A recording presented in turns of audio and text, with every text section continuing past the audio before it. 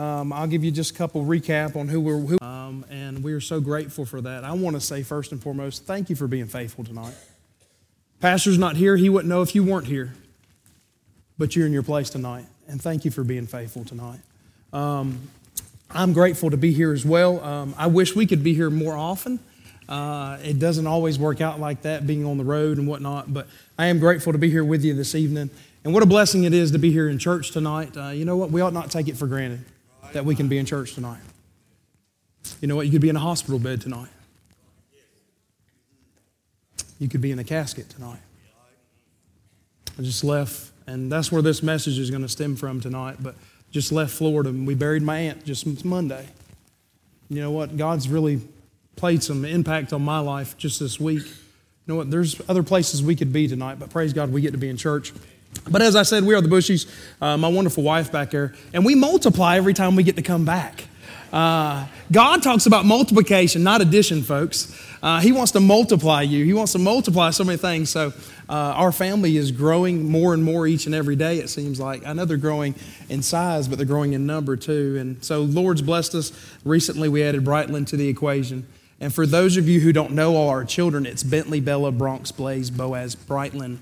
And so you want a mouthful, come to my house and we can talk because I give you a mouthful. So anyways, but we're serving with Rock of Ages. And so we go into the prisons, and God has blessed that tremendously.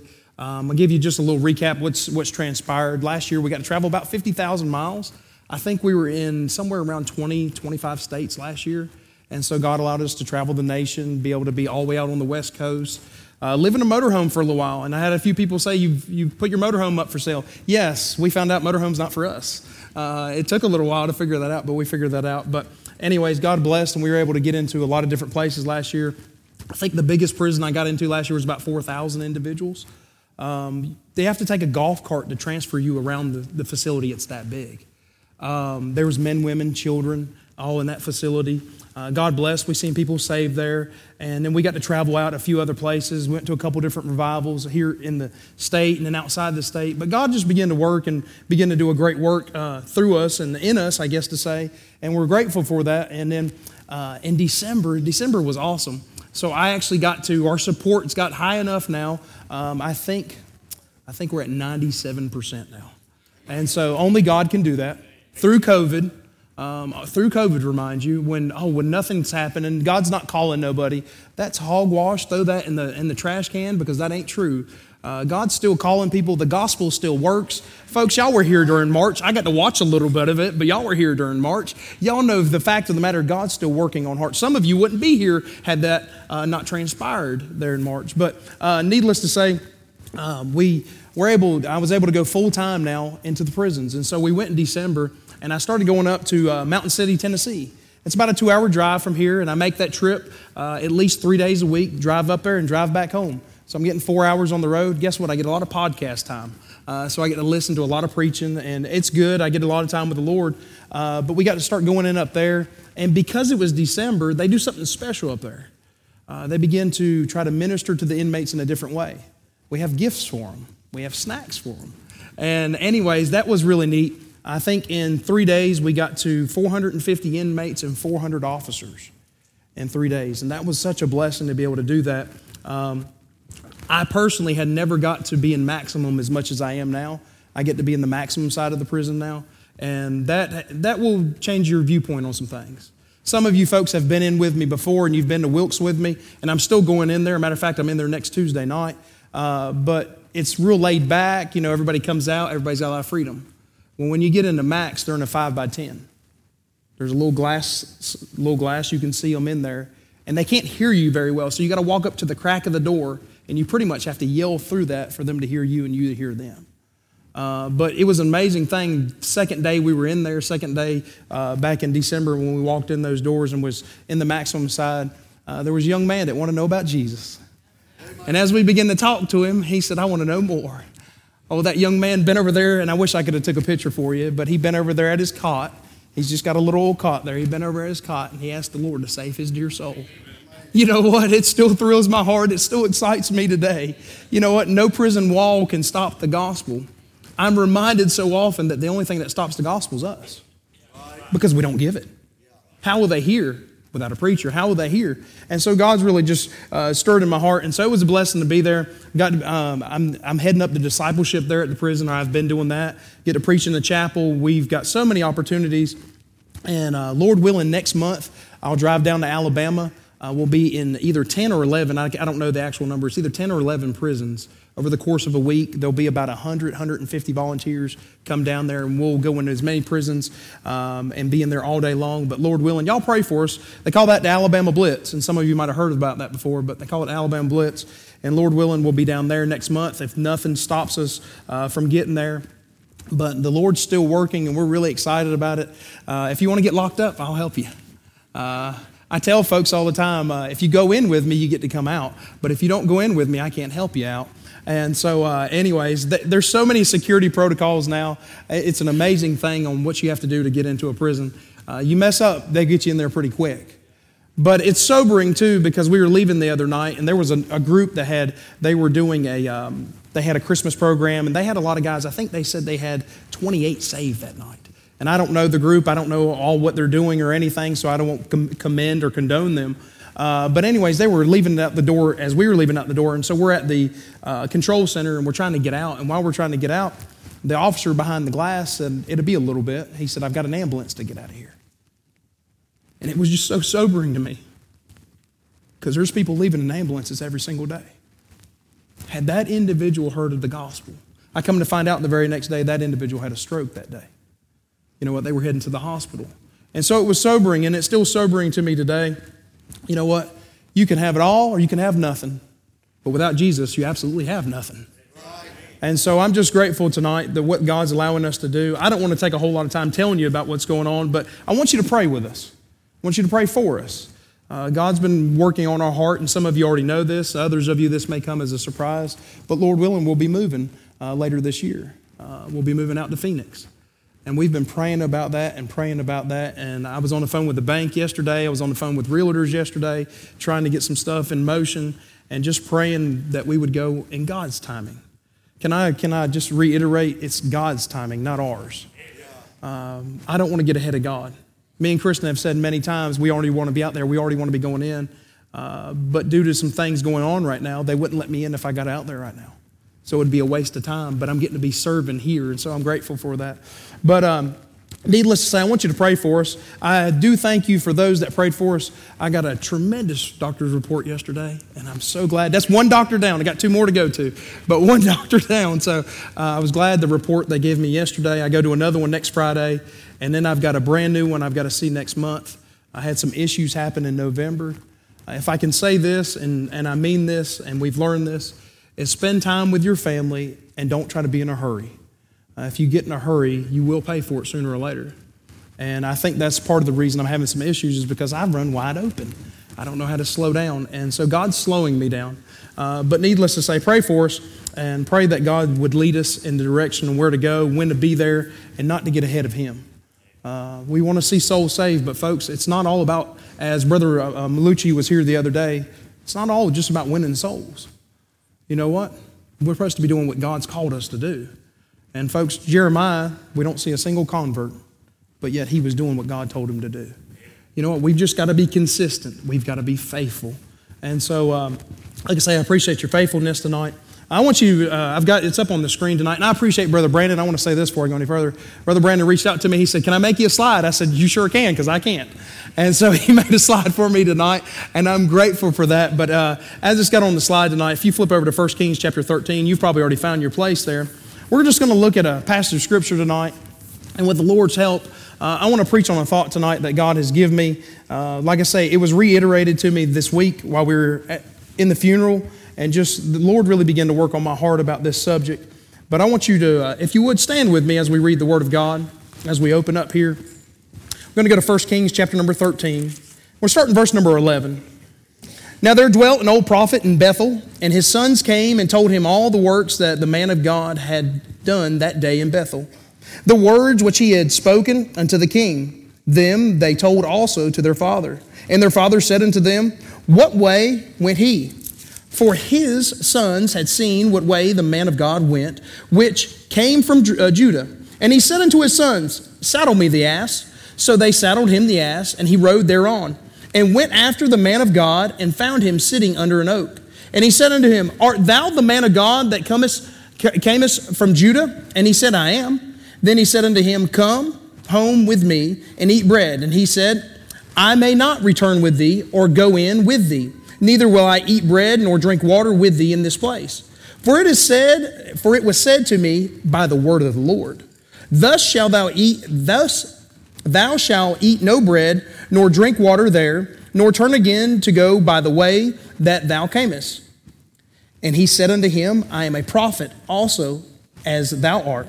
And an angel spake unto me by the word of the Lord, saying, Bring him back with thee into thine house, that he may eat bread and drink water.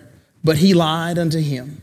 So he went back with him, and he did eat bread in his house and drink water. And it came to pass, as they sat at the table, that the word of the Lord came unto the prophet that brought him back. And he cried unto the man of God from Judah, saying, Thus saith the Lord, For as much as thou hast disobeyed the mouth of the Lord, and hast not kept the commandment which the Lord thy God commanded thee, but camest back and hast eaten bread and drunk water in the place of which the Lord did say to thee, Eat no bread and drink no water, thy carcass shall not come unto the sepulchre of thy fathers. And it came to pass, after he had eaten bread, and after he had drunken, that he saddled for him the ass, to wit, for the prophet whom he had brought back.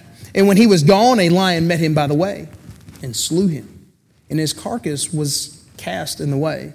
And the ass stood by it, and the lion stood by the carcass. Y'all may be seated. Father, we come to you in the name of Jesus Christ. Father, we thank you so much for the opportunity to be here tonight.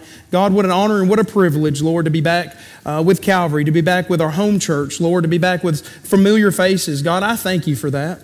Lord, I thank you, Lord, for always the warm welcome. Lord, I thank you for the hospitality.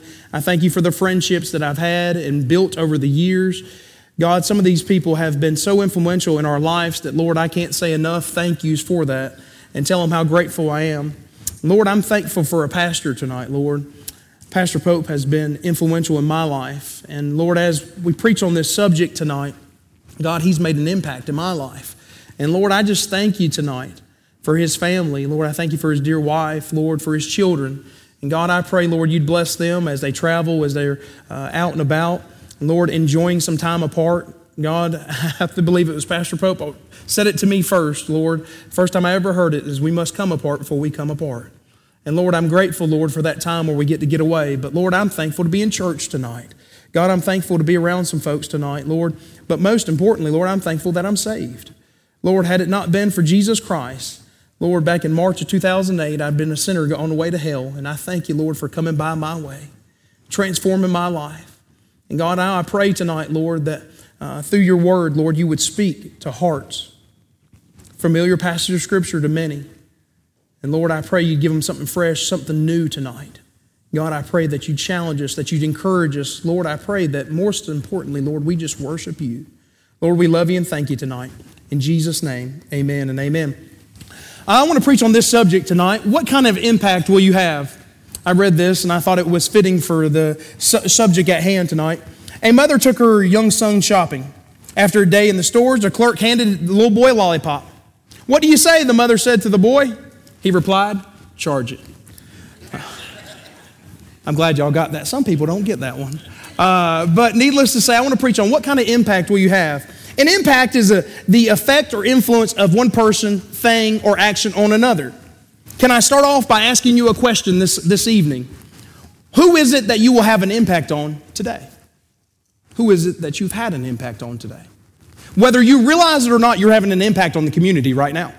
You know, when people ride by and they see your car here, they know you're at church. You know what? The family members who didn't come tonight, who should have came tonight, and I'm not saying people that aren't part of the church, I'm saying people in your household, you know what, that you've tried to get them to come to church, and they won't come to church. They know where you're at tonight. You're having an impact on them. It used to be when we first got saved, we'd often get a phone call on a Wednesday night. We'd often get a phone call on a Sunday because, you know what? Before we were saved, we were out living like the world. But come those times, people knew we were in church. I don't get phone calls. Family members and lost people don't call me during those time periods because people know where I'm at. But who is it you'll have an impact on? I thought about this. Maybe it's the person beside you. Maybe it's the person you live with. What about the person you work beside? What about a child? More specifically, what about your child? What about your spouse? A family member? A friend? There's countless people that you will encounter each and every day and you will leave an impact on, for good or for bad. I read a poem and it said this. It said, "My life shall touch a dozen lives before the day is done. Leave countless marks for good or ill, ere sets the evening sun. This is the wish I always wish, the prayer I always pray. Lord, may my life help others it touches by the way." Is that your prayer tonight? Do you want to help someone? Do you want to be the right kind of impact? Because whether you realize it or not, you're going to impact somebody. I almost titled this The Power of Influence tonight because we're going to influence people whether we realize it or not. We're always influencing one another. When you're being faithful here tonight, you're influencing someone else. Someone that's like, "I just don't know if I could have made it tonight. I just don't know if I've got the strength to go. I don't know if I can do it." And then they see you, they're like, "Man, I'm sure glad I came tonight. I'm sure glad that I put forth the effort tonight. I'm sure glad that I put in and was able to come." So tonight, I just want to be a positive impact on you. But truly, more than anything else, and to make a difference, we're going to have to look at the Word of God, and the Holy Spirit's going to have to help us tonight. And so I thought about some different things, and this is just all by way of introduction. I thought about what's one of the biggest impacts on our lives? I thought to myself, food. Isn't that one of the biggest impacts?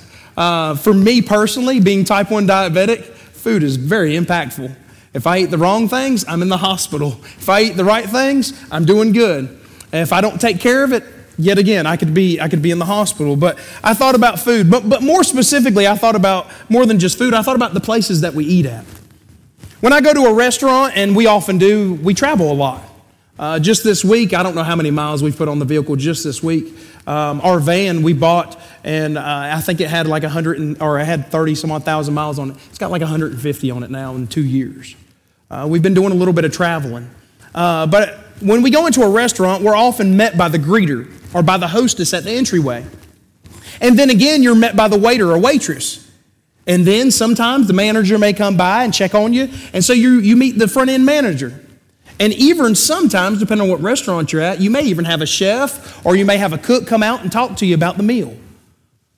But then lastly, you meet that greeter, that hostess again as you're walking out the door as they say bye to you.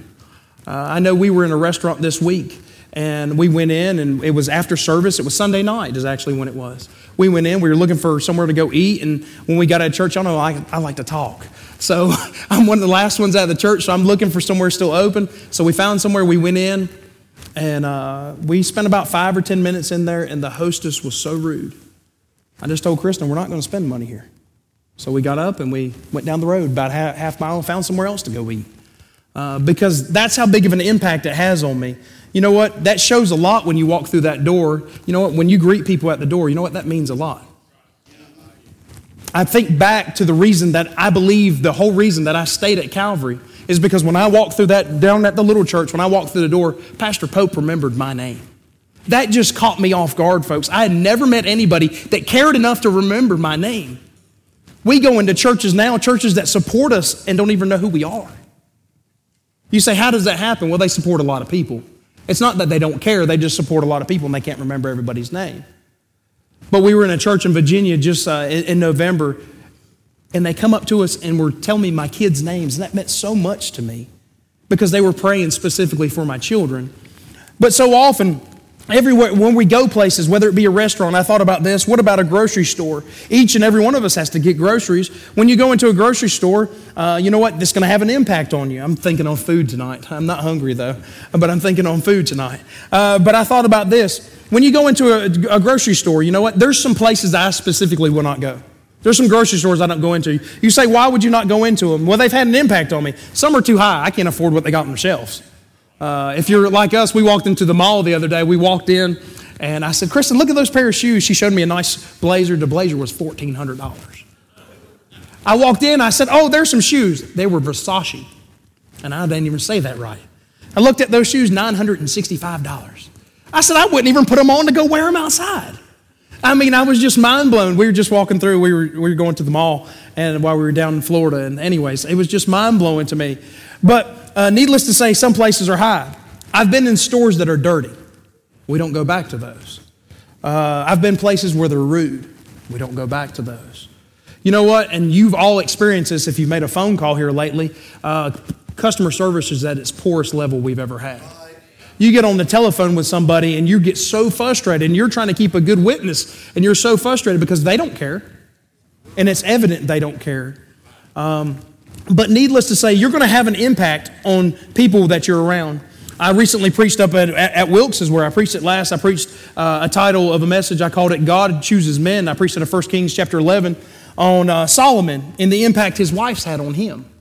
You know, Solomon was a great man. I was reading just today, going through and just doing some study today, and Solomon was not only the wisest, but the richest man. He had it all. I mean, when you begin to go through chapter number 10 and chapter number 9 and chapter number 10 of 1 Kings, you begin to see all the splendor that Solomon had. He had it all. And then you get into chapter number 11. He had some wives, plural, and a whole lot of wives, and they begin to impact his view on life. They begin to impact his worship. They begin to impact him. But I'm just on that thought tonight. What kind of impact will you have? Solomon was so messed up from those that were impacting him that he made poor decisions. And God said, I'm not going to use Solomon no more. I've got another king. And I'm paraphrasing all this because I want to get to the actual message tonight. Just want to give you a little context. But God would choose Jeroboam in 1 Kings chapter number 11. He would choose Jeroboam. He wouldn't choose Rehoboam, actual Solomon's son. He would choose Jeroboam. Jeroboam was not a man of the lineage of David. Jeroboam was not of the king's family. He did not rightfully deserve that spot. But God saw fit. God said, I'm going to put this man in this place, and as long as he follows after me, he'll do a good job. So after the death of Solomon, his son Rehoboam would take over in the king's position, but he would cause hardship, and you can find that in chapter 12, verse number 15, hardship upon the people. And when he did, Israel would respond. Israel responded in chapter 12, verse number 20, and said, we're making Jeroboam the king. Well, God had already planned all that. God already had all that set in order, and that's how it was going to work out. Well, if you fast forward to the end of chapter number 12, you find Jeroboam is trying to do a good thing. Jeroboam now has 10 tribes of the 12. He doesn't have Dan and he doesn't have Judah. They left Judah because David, the lineage of David, had to carry on, and God had already promised David. So Judah was left untouched, and so Rehoboam was over Judah, and then Benjamin would follow in behind. But needless to say, he had 10 tribes that he was overseeing. And he was scared, as you read through chapter number 12, towards the end of it, you'll find out he was scared that if the people went back to worship, that they would leave him and start following Rehoboam. So he said, what we're going to do is we're going to set up 2 altars. We're going to set up one in Bethel, and we're going to set up one in Dan. And they were not godly altars because he made 2 calves. So he set up one calf over here, and he set up one calf over here. And when he set those calves up, he says, now folks, this is who brought you up out of Egypt. I think back to Aaron. Now you tell me, I still ain't figured this one out yet. I don't know how you take some earrings off, throw it in the fire, and all of a sudden the calf jumps out. But Aaron said that's what happened. That's what he told Moses. So needless to say, I'm guessing that's what happened here too. All of a sudden 2 calves jumped out. God was multiplying, I don't know. Being a little facetious there. But here we got Jeroboam. He sets up these idols. He sets up these calves for them to worship. They begin to go and they begin to worship. And as I read through Scripture and as I read the actual words that were put down, in verse number 30 of chapter number 12, it says, and this thing became a sin, for the people went to worship before one, even unto Dan. He thought he was doing a good thing, and so often we'll try to think we're doing a good thing, but without the Lord we can do nothing. And so he was doing a good thing, it would seem like, but it's interesting as you finish out chapter number 12, you find out that Jeroboam, while doing a good thing, he missed the best thing. He left God out of the whole equation. He brought sin upon the people of Israel. In actuality, he went from bad to worst while he thought he was doing something good. But people were watching him. He was having an impact on Israel. Can I remind you tonight that God still hates sin? Proverbs 16, Pastor preached this just the other day. Proverbs 16, verse number 16. These 6 things doeth the Lord hate, yea, 7 are abomination unto him. A proud look, a lying tongue, and hands that shed innocent blood. A heart that deviseth wicked imaginations. Feet that be swift in running to mischief. A false witness that speaketh lies, and he that soweth discord among the brethren. Proverbs chapter number 8, verse number 13. The fear of the Lord is to hate evil, pride, arrogancy, in the evil way. In the forward mouth do I hate. Psalm chapter number 11, verse number 5. The Lord trieth the righteous, but the wicked and him that loveth violence, his soul hateth. Did you know tonight that God hates sin so much? Or how much does God hate sin? I could rephrase that. Isaiah chapter number 59, verse number 2. But your iniquities have separated between you and your God, and your sins have hid his face from you that he will not hear. You say, Brother Justin, where are you going? We're talking about an impact. Yes, we're going to get to that in just a moment. But we got to build this. We got to figure out where we're going tonight. We got to look into Scripture and see how God would use this tonight. Because of this, God calls on a man of God to bring word to King Jeroboam. And that's where we're getting to tonight. Chapter number 13 starts off with a man of God. We don't know his name. We don't have a clue what his name is. Isn't that interesting? I like how God does that. Your name doesn't matter. Only his name matters, folks. We're so big wanting to put our name up in big lights. Oh, it's got to be all about me. Folks, I don't care if you remember my name. I don't care if you remember my family's name. You know what matters is that you remember the name of Jesus. I can't get you to heaven tonight, but God surely can. And it just reminds me so often, as we read this Scripture and as we look through this Scripture, we see that God speaks through this man. I'm going to read a few verses for you tonight. Chapter 13, verse number 1. And behold, there came a man of God out of Judah by the word of the Lord unto Bethel. And Jeroboam stood by the altar to burn incense. And he cried against the altar in the word of the Lord and said, O altar, thus saith the Lord, behold, a child shall be born unto thee, be born unto the house of David, Josiah by name. And unto thee shall he offer the priests of the high places that burn incense unto thee. And men's bones shall burn upon it. And he gave a sign the same day, saying, This is the sign which the Lord hath spoken. Behold, the altar shall be rent, and the ashes that are upon it shall be poured out.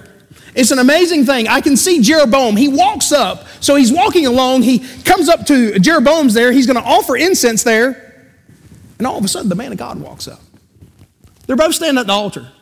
And I've thought about this, and maybe you're more educated and figured this one out, but I don't know that he ever even looked at him. Because he speaks to the altar. Now, he's speaking to Jeroboam, but he's speaking to the altar. Jeroboam's listening. And so he's sitting there speaking to the altar, and he's saying, bad times are coming. There's another man going to come up. He's going to get rid of all these priests. And you know what? He's going to put their bones, he's going to put them upon the altar and burn them. And of course, Jeroboam here, he realizes, hey, he's not just talking about something, he's talking about me.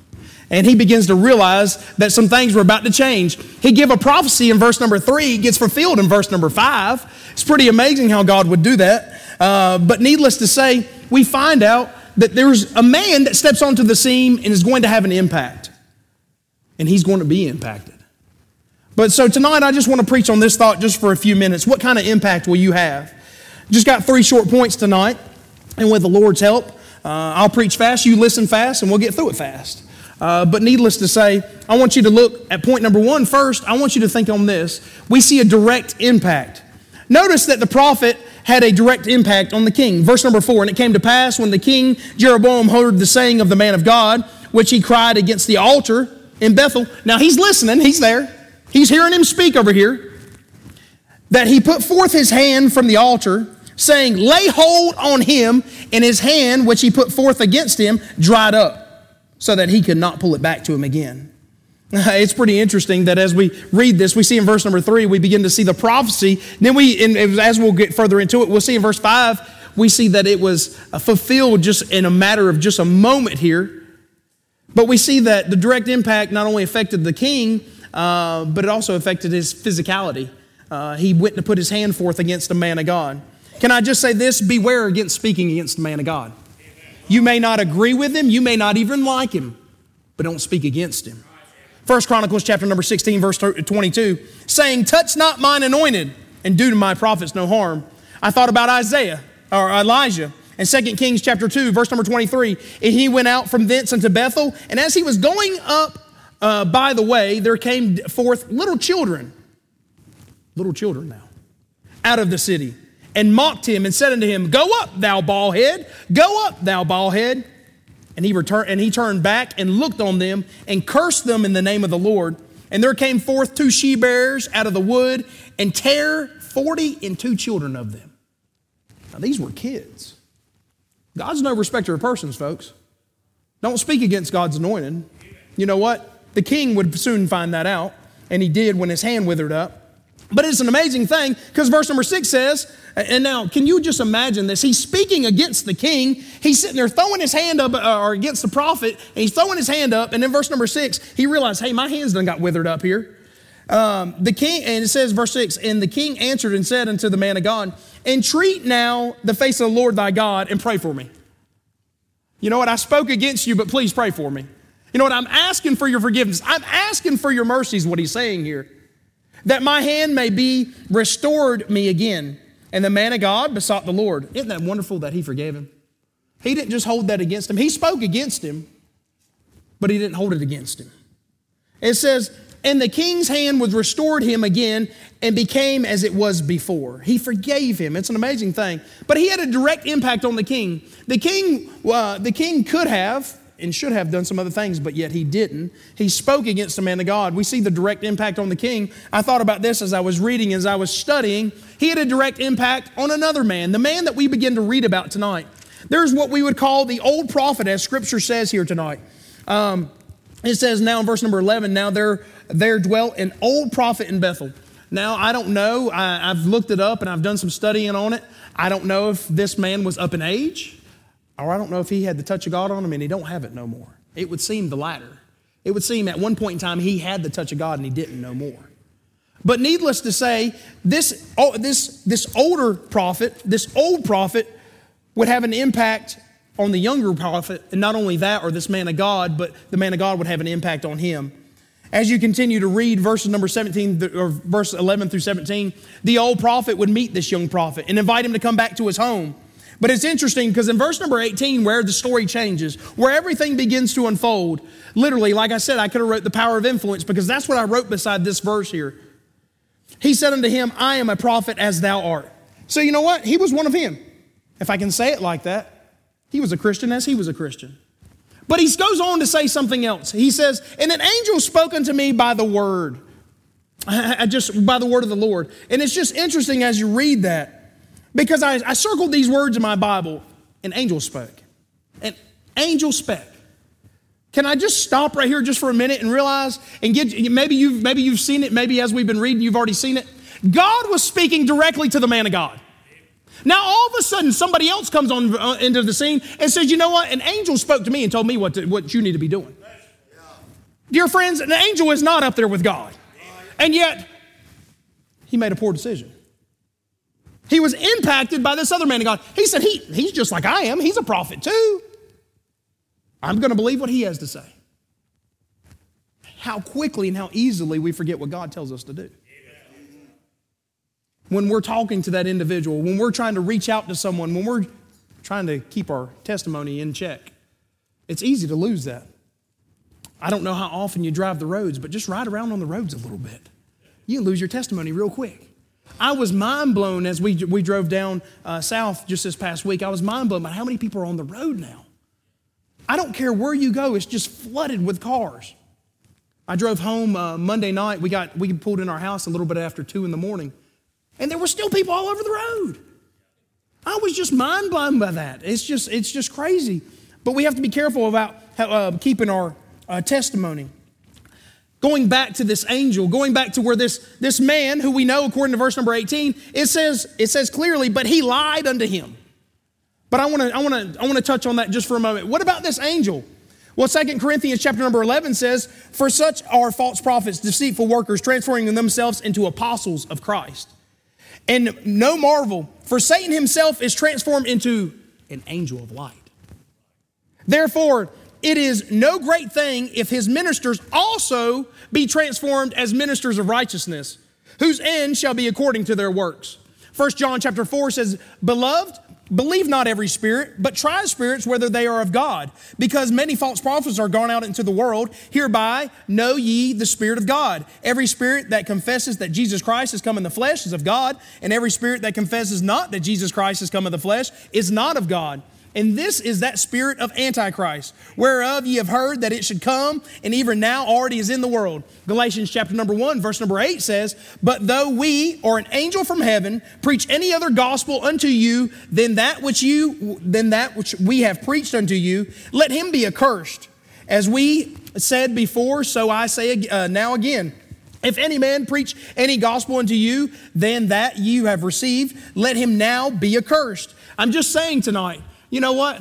If an angel had spoke to him, didn't mean it was an angel of the Lord.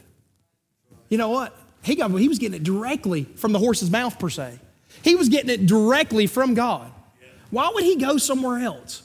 Why would he be impacted so greatly by another man, by another person? You know what? Be careful what you say.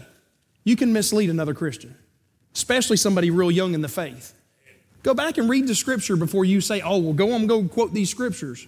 You know what? I like to carry my Bible with me so I can take them to it. When we walk around in those prison cells, I don't go around saying this is what I have to say. I walk around with my Bible in my hand. This is what the Word of God has to say. Dear friend, if you've got a Bible, let's flip to that page. Let's look at it. Because what I have to say won't matter in the end. But what God has to say surely will. So we see a direct impact. He directly impacted the king. He directly impacted this prophet, and vice versa. This prophet impacted him. But I continue to read, and I thought about this, and I just seen this today as I was studying. Look down with me at verse number 25. I had never paid attention to this. It says, well, go back up to 24, and then we'll get down to 25. And when he was gone, a lion met him by the way and slew him, and his carcass was cast in the way, and the ass stood by it, and the lion also stood by the carcass. And behold, men passed by and saw the carcass cast in the way, and the lion standing by the carcass, and they came and told it in the city where the old prophet dwelt. Notice something at the beginning of that verse number 25. And behold, men passed by. So not only was the king impacted, not only was the prophet impacted, the old prophet, but now other people are walking by this corpse. He was dead and he was still having an impact on people. I've been some places before, and God's allowed us to meet with a lot of different people. But one thing I got to experience year before last, we had our national conference up in Northfield, Massachusetts. It's the home of D.L. Moody.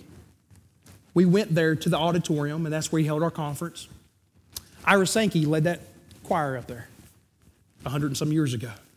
You know what? D.L. Moody preached on that platform. And I thought, what power, what a place we get to be in. They asked us on Thursday before we were leaving, they asked a bunch of preachers, they said, y'all want to preach? We're going to do popcorn preaching. I said, yes, sir, I'm up for it. Popcorn preaching means you get about 5 minutes. You just let her rip. You get one point and you just nail it down. And so we got to get up there and we got to do popcorn preaching. And I thought, what an honor, what a privilege to preach on the same place that D.L. Moody had. But what an opportunity at the same time. But let me tell you this, that had a direct impact on my life. You know what? This had a direct impact on others' lives. This one man. So first off, I want you to see not only a direct impact, but let me go, before I go on to the next one, let me say this.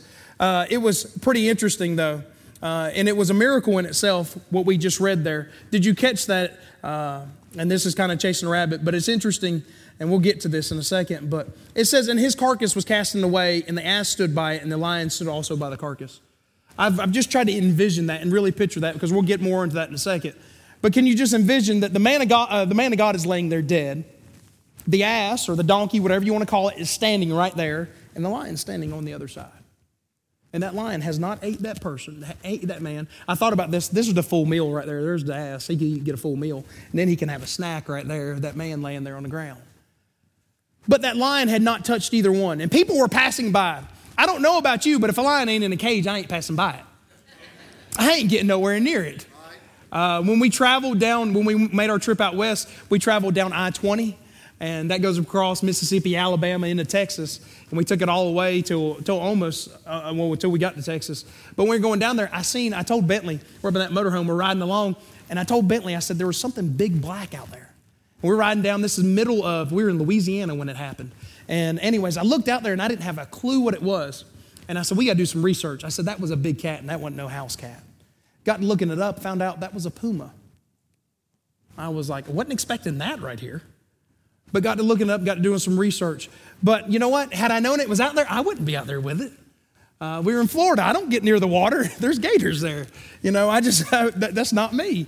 But needless to say, these individuals were walking by, and yet they were being directly impacted by this man who was dead, this man of God. But first off, we see a direct impact. Secondly, I want you to see this. We see a defying impact. Look down with me at verse number 21. And he cried unto the man of God that came from Judah, saying, thus saith the Lord, for as much as thou hast disobeyed the mouth of the Lord, and hast not kept the commandment which the Lord thy God commanded thee. It's an interesting thing. All he had to do is be obedient. But that is so hard, is it not? So hard. I mean, we can read the Word of God, we can see the Word of God, but so often we don't want to adhere to the Word of God. Well, I'll take bits and pieces of it and I'll apply it to my life, and the rest I'll leave for someone else. Hey, we all do it. Every one of us does it. We'll say, you know what, I'm going to only live by a little bit of like this. It's easy to make other things our idols, though. It's easy for us to put other things before God, as Jeroboam was already doing and having the people do. He had other things before them. But we see a defying impact. That defying means, to define it means a refusal. I thought about this and I told Brother Brandon, I just switched phones, and when I switched phones, I lost a lot of my pictures.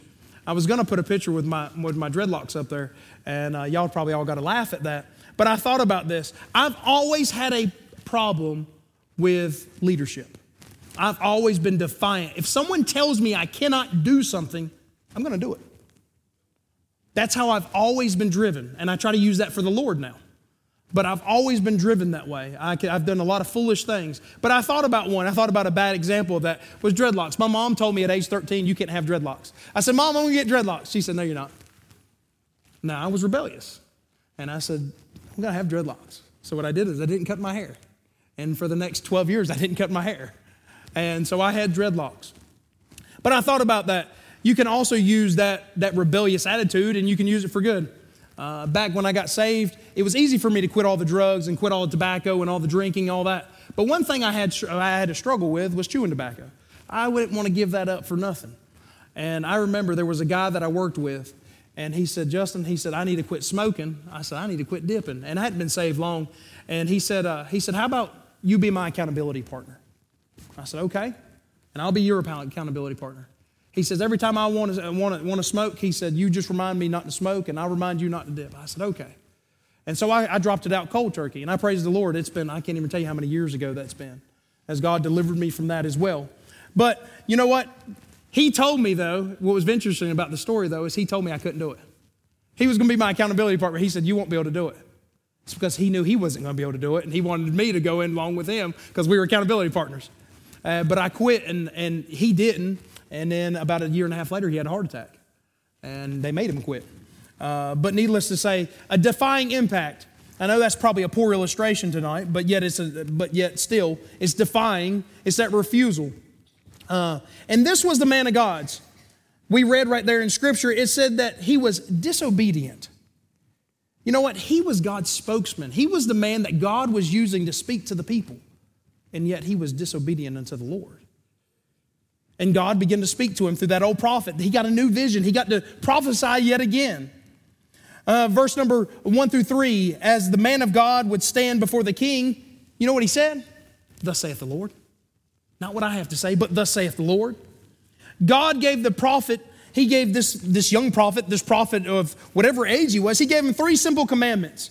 They were in verse number 8 and 9. They were again in verse number 16 and 17. I'll read them for you. It says, the man of God said unto the king, if thou wilt give me half thine house, I will not go in with thee, neither will I eat bread, nor drink water in the place. For it was charged me by the word of the Lord, not by an angel, but by the word of the Lord, saying, eat no bread, nor drink water, nor turn again by the same way that thou camest. I wrote this down. You know what? He gave him 3 simple commands. Don't eat, don't drink, and don't go. They were simple. They weren't like you had to do all this and you had to perform this and you had to do that. He said, don't eat there, don't drink there, and don't come in the same way don't leave the same way you came in. It was simple. Before the king, he did it. He said, King, I can't do it. But then he had somebody else who was going to have a bigger impact on him. He had somebody else who was just his equal, I guess to say. And yet he had an impact on him in such a way that this old prophet would say, you know what, there was an angel that told me you're supposed to follow after me. You know what, you're supposed to come into my house. He said, I can't. You remember what he said there in verse number 16 and 17. He goes on to say, and he said, I may not return with thee, nor go in with thee. He said, I can't go. God's already told me I can't go. Oh, dear friend, an angel of the Lord told me, you just come on back with me. I'm going to give you something to drink. I'm going to give you something to eat. You know what, everything's going to be taken care of. But can I say, without can I say that, I don't know if I'll say this the right way, but can I say that no one knows the specific will of God for your life but you and God?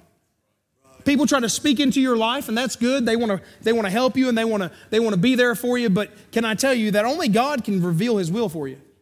If someone would have told me a long time ago, and people are still trying to tell me now, God wants you here, God wants you here. And I'm like, okay, thank you. But God's already worked on our heart about going out west. It may not be my plan, but it's God's plan. And that's what we need to be in the center of, is God's plan. I want to be in the center of God's will. God, through His Holy Spirit, will guide you and show you what He has for you. We have not because we ask not. Well, I don't know what God's will is for me. Have you asked Him? Are you praying? Are you fasting? Do you really care? If you do, you'll seek the Lord. But over and over again, God makes it clear through His Word. Remember, the prophet was spoken to by the Word of God. Something that I've learned in ministry now is we hold on to the Word of God, His promises. So when we look at the Word of God, we see, God, this is what you spoke into my life through your Word. It's not something that I'm holding on, well, I feel this way today. I feel that way today. You know what? I wake up, sometimes I feel good. Sometimes I feel bad. Sometimes I just feel all right. You know what? Your feelings are going to change, but the Word of God is not. You know what? We've got to stand upon the Word of God. There was a defying impact. There was a straight disobedience upon the man of God. He said, I'm not going to do it. I know what I've been told. I'm not to go. I'm not to eat. I'm not to drink. He said, I'm going on over there with him. Everything looked good. He's got everything set up right. You know what? We have to be careful on what we do and where we go. Because this man of God didn't follow God's direction, there was a penalty for it, was there not? James 1:15 says, then when lust hath conceived, it bringeth forth sin. And sin, when it is finished, it bringeth forth death. Verse number 24 goes on to say, and when he was gone, a lion met him by the way and slew him. There was a penalty for his disobedience. Had he just obeyed, had he just been following the Lord. Instead, he was making a defiant impact. He was defying what God wanted him to do. I thought about this. When you're saved, there are certain things that you find out a Christian can do, and there are certain things a Christian can't do. You know what? When you do those things that a Christian can do, God promises blessings, doesn't He? But there's those things that you shouldn't do and a Christian shouldn't do, and according to the Word of God, there's a punishment for that and a penalty for that. Romans 6:23, for the wages of sin is death. Dear friend, that's a horrible thing to think about tonight, but it's a very true today. We had this conversation. I had a conversation with a pastor this Sunday, and my wife, me, and we were talking about it already. But isn't it interesting how people will promote their sin and put it out before you everywhere now? I mean, everywhere you go. I don't care where you go. It's up on billboards. It's literally every other TV commercial today. They're promoting sin more and more. You can't find many TV shows that don't promote sin. And I don't care if it's a kid's show or an adult show. You can't find it out here no more because they're constantly promoting sin. You know what they're doing? They're having a direct impact on you. You say, oh, no, I don't. Isn't it funny? I don't listen to the same music I used to listen to. But if I walk in somewhere and they're playing something, I just know the song all of a sudden. I catch myself humming that tune. Christmas was just upon us, and those stores, which were very few, that played Christmas music this year, I've never seen something in my entire life where there was no Christmas spirit about it. But as we would go in those stores and we hear Christmas music, all of a sudden start singing it. I love the Christmas time. I start playing Christmas music well before Christmas. I just love it. It just gets me excited. You know what? I like getting stuff. I'll be honest with you. I like getting stuff. I like giving stuff too. You know what? It's better to give than it is to receive. And so I'm grateful for that. But it's an amazing thing as we think about this tonight. We think about the direct impact this man of God had on not only the king, on not only this prophet, not only them, but on other people that were passing by. Even after his death, you'll still influence people after you're dead. Yeah, right. And that's where the Lord began to work on my heart when I was sitting there this week on Monday. And I got to take part, and I actually got to be part of the funeral, and I didn't know if I was going to. It was kind of... it was out of my hands, and one of the individuals said, hey, we want you to read some of the testimonies. And so it was an amazing thing as I got to read my aunt's and my mom's testimony of their sister. And so that was a really neat thing to be able to do. But I just got to listening as my cousin got up there and began to talk about his mom. And y'all have been at funerals before, and you got to hear about the impact that individual made on their life. You know what? They're dead and gone. And praise the Lord, my aunt's in heaven. But you know what? They're already dead and gone. But they're still having an impact on your life. You know what? You're still having an impact even when you're dead and gone. You say, oh, well, my impact's it's not gonna matter what I do, but it does matter. People are always watching. Always watching. You're out in the parking lot and you think no one's around. Somebody's sitting in their car. Somebody's getting out of their car. There's cameras on. There's people watching the security system. There's so many different things that are happening. People are constantly watching you. What kind of an impact will you have? Will it be a direct impact? Will it be a defying impact? And lastly, will it be a defiant impact or definite impact? That word means to be clear, to be undeniable. In verses number 29 for verses 32, you'll find out that prophet had made such an impact on this man of God, this older prophet, that when he was dead, he wanted his bones to be with his bones. He says right here, and the prophet took up the carcass, verse 29, and the prophet took up the carcass of the man of God and laid it upon the ass and brought it back. And the old prophet came to the city to mourn and to bury him. And he laid his carcass in his own grave. He didn't go buy him a new one. He said, I'm putting him in mine. So he puts him in his own, and they mourned over him, saying, alas, my brother. And it came to pass, after he buried him, that he spake to his son, saying, when I am dead, then bury me in the sepulchre wherein the man of God is buried. Lay my bones beside his bones. I believe there's a story in the Bible where some bones got laid on some other bones and some people come back to life. I believe that's somewhere in there, isn't it? You know what? I think there's still power even after an individual's gone. They can still have an impact even after they're gone. Dear friend, there's memories, there's things they've done, things they've said, ways they've impacted each and every one of our lives. But we see that he had a definite impact on this man. Romans chapter 4, verse number 17 says, for none of us liveth to ourselves, and no man dieth to himself. Dear friend, if you need something to hold on to tonight, just remember you were bought with a price. You're not your own. You know what? You say, well, I'm going to do it my way, and I'll go out and do it like this. I'm here to tell you, and it's taken a little while, and I'm hard-headed. I mean, I am hard-headed. I told you, I've got that rebellious spirit about me. But at the same time, God is working on me. And something that I'm learning is that, you know what? God's right and I'm wrong. You know what? It don't matter what I think. It's what he says. And so we see a definite impact. It's not about us. It's all about him.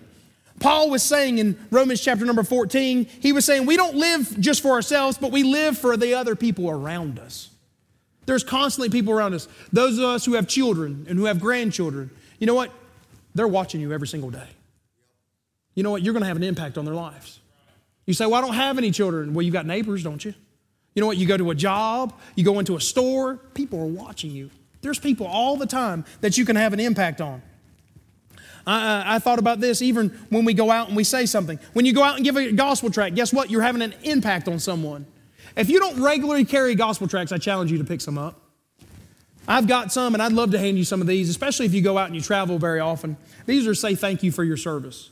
I love these gospel tracts because when you give someone a thank you, they just mind blown.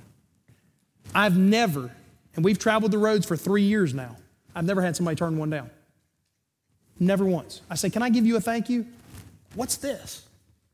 I said, well, let's talk about it. You know what? You have an impact when you have a gospel tract. You know what? You leave an impact when you say, God bless you. You leave an impact when you pray with someone. Someone tells you they're having a hard time. Say, well, okay, I understand. Can I pray with you? You know what? That is one of the greatest impacts you can have on their life. Because right there you are showing your faith. It's not, oh, I'll do it later. Or I'll say I'll do it, but you're really doing it. When last month when we were going around, we were handing out those things, those gifts to those inmates. And it was a very, very different kind of environment because we went into the protective custody units, and in those, they would have 4 officers actually to open doors for us. So they would brace the door because the inmates are known to charge the doors.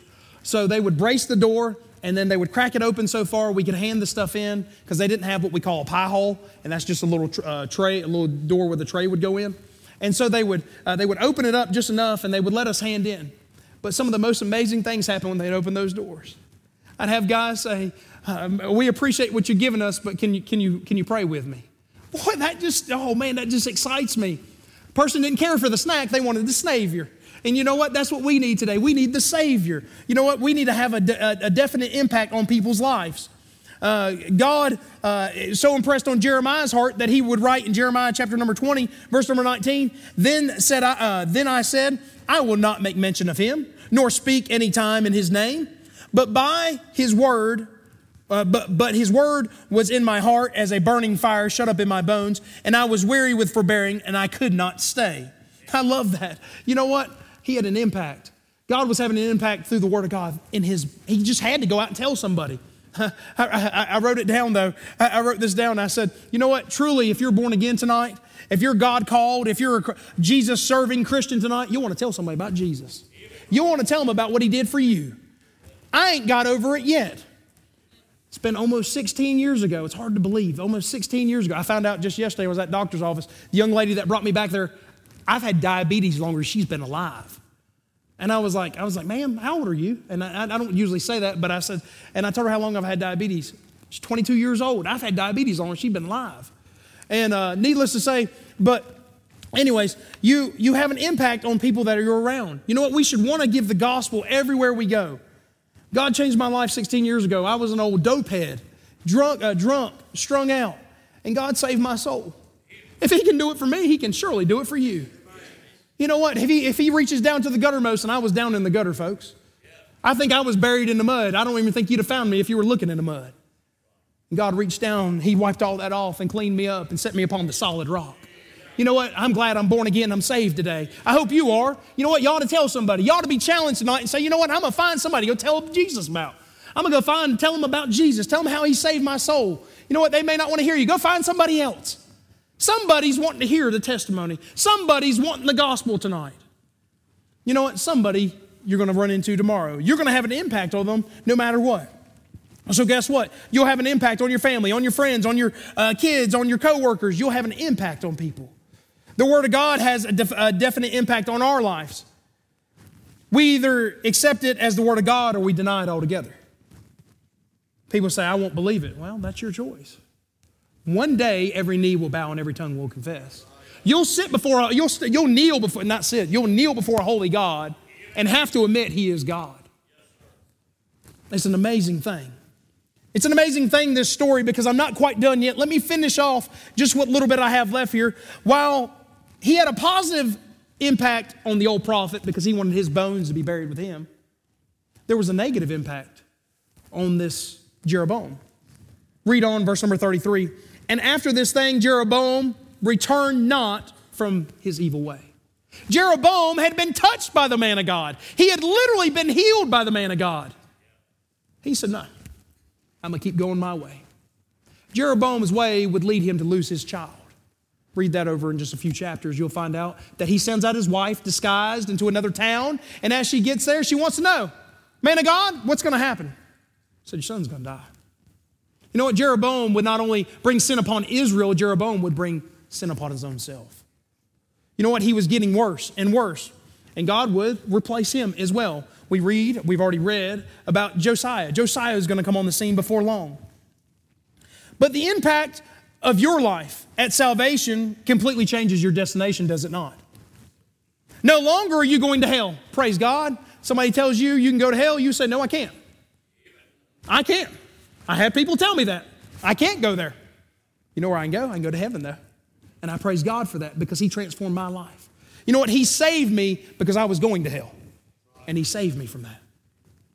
Years ago, the communist government in China commissioned an author to write a biography of Hudson Taylor with the purpose of distorting the facts and presenting him in a bad light. They wanted to discredit the name of this consecrated missionary of the gospel. As the author was doing so, he was increasingly impressed by Taylor's sanctity, character, and godly life. And he found it extremely difficult to carry out his assignment with a clear conscience. Eventually, at the risk of losing his life, he lay aside his pen, renounced his atheism, and received Jesus, his personal Savior. Hudson Taylor's having an effect on him. He didn't even know who he was. They don't have to know your name. They don't have to know anything about you. All they've got to know is about Him. As long as we point them to Jesus, we've got nothing to be regretful for, folks. Just keep pointing them to Jesus. Keep telling them about Jesus. I thought about, well, if we point them to Jesus, what would Jesus do? Well, what did Jesus do? There were some examples of some people that he changed their lives and had such an impact on. I thought about the disciples. In Mark chapter 4, verses 18 and 19, Jesus was walking by the sea. He's walking by the Sea of Galilee. He hollers out to some fishermen, Peter and Andrew, and he tells them, he says, follow me and I'll make you fishers of men. You know what? He had an impact on their life. What about that maniac over there in Luke chapter number 8? The maniac that was cutting himself and that was screaming and that was naked and that was out of his mind. Scripture says the next time they see him after he met with Jesus, Jesus had such an impact on him, he no longer had devils in him. He no longer was naked. He was no longer roaming around in the tombs. You know what? He was sitting in his right mind. He was clothed. You know what? He was sitting before Jesus. What kind of impact will he have? Jesus had such an impact, I thought about this one. This one got me tickled. What about Lazarus? Oh, dear friend, Lazarus was dead. Jesus come along, said, Lazarus, come up. He said, come on up out of there hither. Lazarus came up. Dear friends, Lazarus was impacted by Jesus Christ. I thought about one more individual. I thought about Paul. We know Paul is Saul. But until he met Jesus on the Damascus Road, it all changed. You know what? He was going out and he thought he was doing right because that's what he was trained to do, wasn't he? He was trained to go hunt those Christians down because they weren't following the Jewish law like he'd been taught.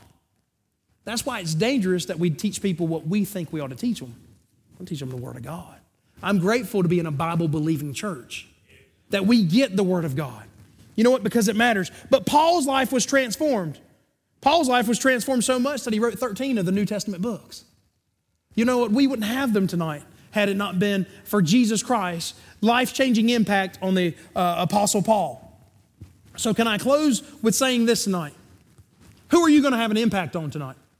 Who are you going to have an impact on at all? Who'd you have an impact on today already? Just think back over your day. Did you leave a good impact? Did you leave a bad impact? We're impacting everyone. You can say, you know what? I don't know that I did good, or I don't know that I did bad. But I thought about this. But if the Lord tarries his coming, you'll get to him and impact on somebody else tomorrow. If he doesn't take you to heaven tonight, tomorrow you're going to get up and you may get a phone call. You may reach somebody. You may stop at the gas station. I don't know where you're going to go. I don't know what you're going to do. You may not even leave the house, but you have an impact. You know what? You'll have an impact on somebody. So I leave you with this tonight. What kind of impact will you have? As we bow our heads tonight, I don't know who's playing or how it's going to close out tonight, but as we bow our heads tonight, I just want to ask you a question or two. Can you say you've had an impact on somebody today? And I think we all could. But could we, by a show of hands, could we have a better impact? Could you lift your hand and say, you know what, I could have a better impact on somebody. You know what, I could have a better impact on somebody. You know what, I want to have a better impact on somebody. You know what, and that should be our desire tonight. We should want to have a better impact on somebody. We should want to live for the Lord in all that we do. Father, I thank you for the opportunity to be here tonight. And I thank you for being able to open your word. God, there's so much, Lord, that we can do. Lord, sometimes we think that we're not able to do much. I heard just this week, as I read my aunt's testimony, my aunt that passed away had been sick with cancer, stage 4 cancer for the last little bit. And she led 3 people to the Lord, dying in a bed. And we think we can't have an impact on somebody. The nurses are paying attention. The doctors are paying attention. Our coworkers are paying attention. Our kids are paying attention. There's so many people paying attention to our testimony right now. We're going to have an impact on them.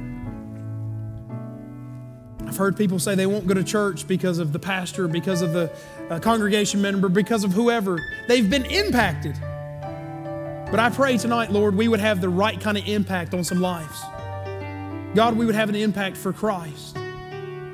Lord, whether that would be a direct impact. God, we don't want to be a defying impact. But, oh Lord, we want to be a definite impact. So I pray tonight, Lord, that we would be impacted by you tonight. And then we'd go out and impact other lives. We thank you for who you are. We thank you for being here tonight. God, I pray that lives were touched, God, whoever needs to do business tonight, God, I pray they make their way down to an old-fashioned altar and just say, Lord, tonight, I'm going to have a better impact come tomorrow. Tonight, I'm committing it to you tonight. I'm not waiting till tomorrow. I want to commit it to you tonight, Lord. I'm going to have a better impact moving forward. Lord, we pray, Lord, that you would help us as we move forward to serve you, Lord. In Jesus' name, amen.